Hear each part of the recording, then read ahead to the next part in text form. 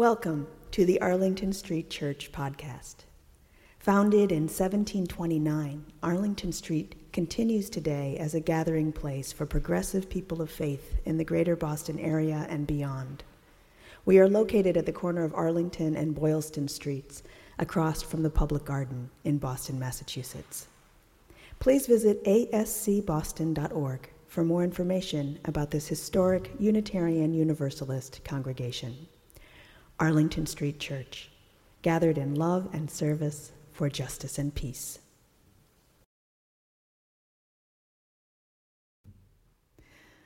Dr. Esther Sternberg's father survived a Russian concentration camp, immigrated to Canada, and became a pioneer of nuclear medicine. She tells this story. I was very small, probably in first or second grade, and I was sitting at breakfast with my father outside on the terrace. He used to read while he ate breakfast, and there was probably a mystery story propped up against his coffee mug. And he looked up from his book. It was early spring. He looked at me and he said, "Listen to the sounds of peace." I had no idea what he meant. All I could hear was a dog barking and the pock-pock of a tennis ball at the courts across the street and the birds chirping. I only understood many, many years later that he was only about 10 years away from the war, from World War II. Esther Sternberg continues, and my mother, too. She and her siblings had escaped literally in the last moments when the trains were leaving Romania and Germany. So we'd be washing the dishes, after dinner, and we really couldn't see the sunset from our house, but you could tell it was going to be a beautiful sunset. So we'd all drop everything, and my father would drive us to the top of the hill where the University of Montreal is, and we'd sit and look at the sunset. My parents explicitly instilled in me the knowledge that we should look, hear, smell, touch everything in our environment and savor it. They actually said to me a number of times, especially about the sunset, look at it as if it's your last.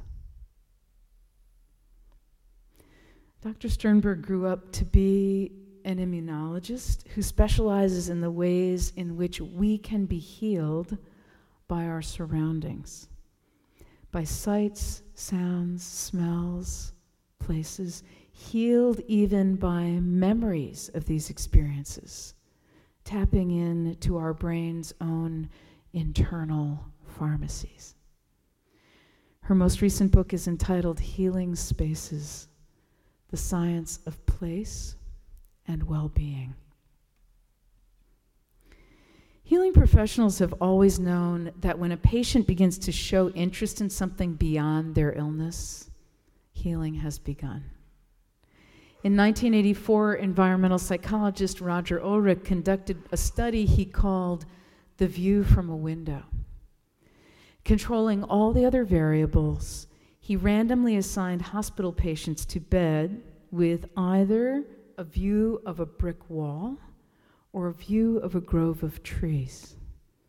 And then he studied how much pain medication they required and how long they had to stay in the hospital. You know the outcome. On average, patients who looked out on the grove of trees were in less pain and left the hospital a day earlier.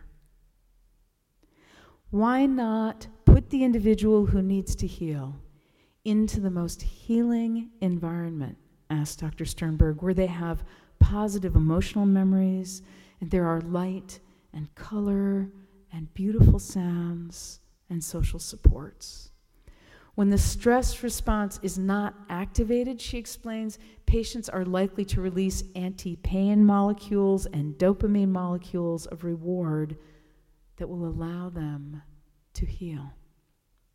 Do the maximum that you can, she counsels, with things like medication and yoga and prayer and meditation to help amplify these pathways in the brain that we know ultimately can help the immune system to do its job. Dr. Sternberg notes that we know we love beauty. It doesn't occur to us to complain that, say, hotel rooms with a view are more expensive. But what's important, what we might not know, is that beauty is actually nourishing and uplifting and restorative. Sometimes after dinner, maybe when the family wasn't piling into the car to go watch the sunset, Esther Sternberg's father would take the Bible down from the shelf and read the 23rd Psalm out loud. He wasn't a particularly religious man, but he loved especially those opening lines. The Lord is my shepherd, I shall not want. He maketh me to lie down in green pastures. He leadeth me beside the still waters. He restoreth my soul. There it is, such an evocative word painting. We can see that healing place that the psalmist describes. Dr. Sternberg says, if illness and health are nouns, then healing is a verb. A living being is constantly repairing itself against all of these different insults at a molecular level, at a cellular level, and at an environmental level. We are, she says, healed by beauty. Our souls are restored by beauty. And memory of place is a key to accessing beauty in our life. She says the hippocampus is a part of the brain that specializes in the memory of place. It integrates all of the incoming sensory signals from the visual cortex, the auditory cortex, and the olfactory bulb. And the hippocampal cells are actually called place cells because they tell you where you are in the world.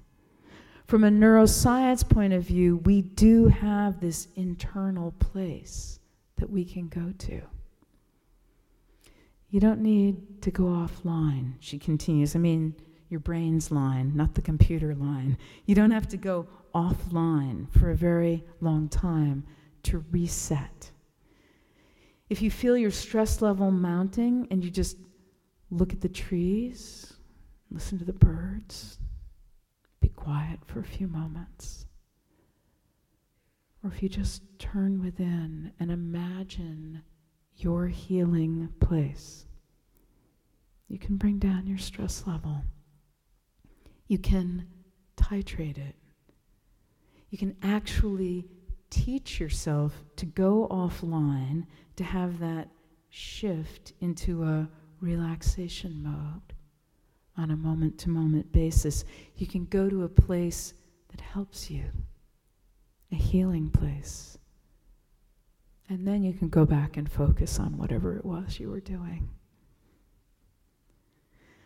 To do good work in the world and to really deepen spiritually, we need a way to be restored. Each of us carries the experience of beautiful places within us. If we can't go to them, we can bring them to us in our mind's eye. We can go to our places of refuge and healing. Dr. Sternberg's work asks a really important question of those of us, all of us, on a spiritual path. What are our healing places? Our places of beauty and peace.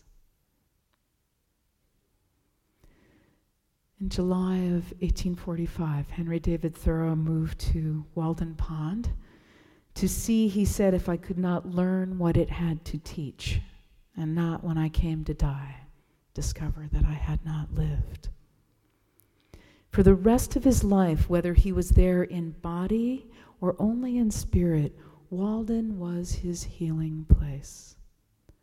Of all the characters I have known, perhaps Walden wears best, he writes. It is unchanged. the same water which my youthful eyes fell on. All the change is in me. It has not acquired one permanent wrinkle after all its ripples. It struck me again tonight as if I had not seen it almost daily for more than 20 years. Why, here is Walden Pond, the same liquid joy and happiness to itself and its maker, and to me. 24 years later, in June of 1869, naturalist and Sierra Club founder John Muir headed into the Sierras for the first time, and he wrote, "We are now in the mountains, and they are in us," kindling enthusiasm, making every nerve quiver, filling every pore and cell of us. Our flesh and bone tabernacle seems transparent as glass to the beauty about us, as if truly an inseparable part of it, thrilling with the airs and trees, streams and rocks in the waves of the sun, a part of all nature, neither old nor young, sick nor well, but immortal. Just now, I can hardly conceive of any bodily condition dependent on food or breath any more than on ground or sky. Kim and I also love these places, Walden Pond, Yosemite. And I love the way that even if I'm far away, even surrounded by a crowd at a noisy street corner, I can be there. The pond and the mountains and so many beautiful places are in each of us. Where are your Walden or Yosemite? Where do you go, literally or figuratively? Where do you go for beauty to restore your soul? Irish poet and philosopher John O'Donohue wrote, "When you beautify your mind, you beautify your world. You learn to see differently. In what seemed like dead situations, secret possibilities and invitations begin to open before you. In old suffering that held you long paralyzed, you find new keys. When your mind awakens, your life comes alive, and the creative adventure of your soul takes off. Passion and compassion become your new companions. As St. Irenaeus said in the 2nd century, the glory of God is in the human being fully alive." Beloved spiritual companions, may we listen, look, smell, taste, touch, and fill our lives with a vivid store of beauty.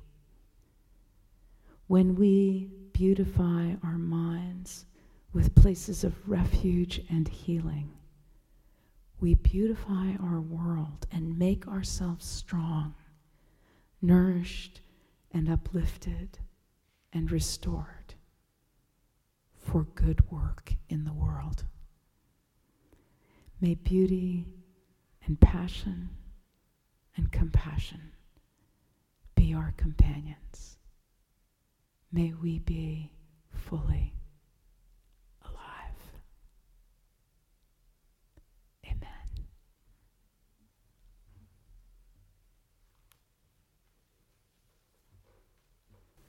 Thank you for listening to this week's podcast. We would love to hear from you via email at office@ascboston.org or through our Facebook page. If you would like to support the good work of Arlington Street Church, please consider a contribution by check in the mail or through our website, ascboston.org.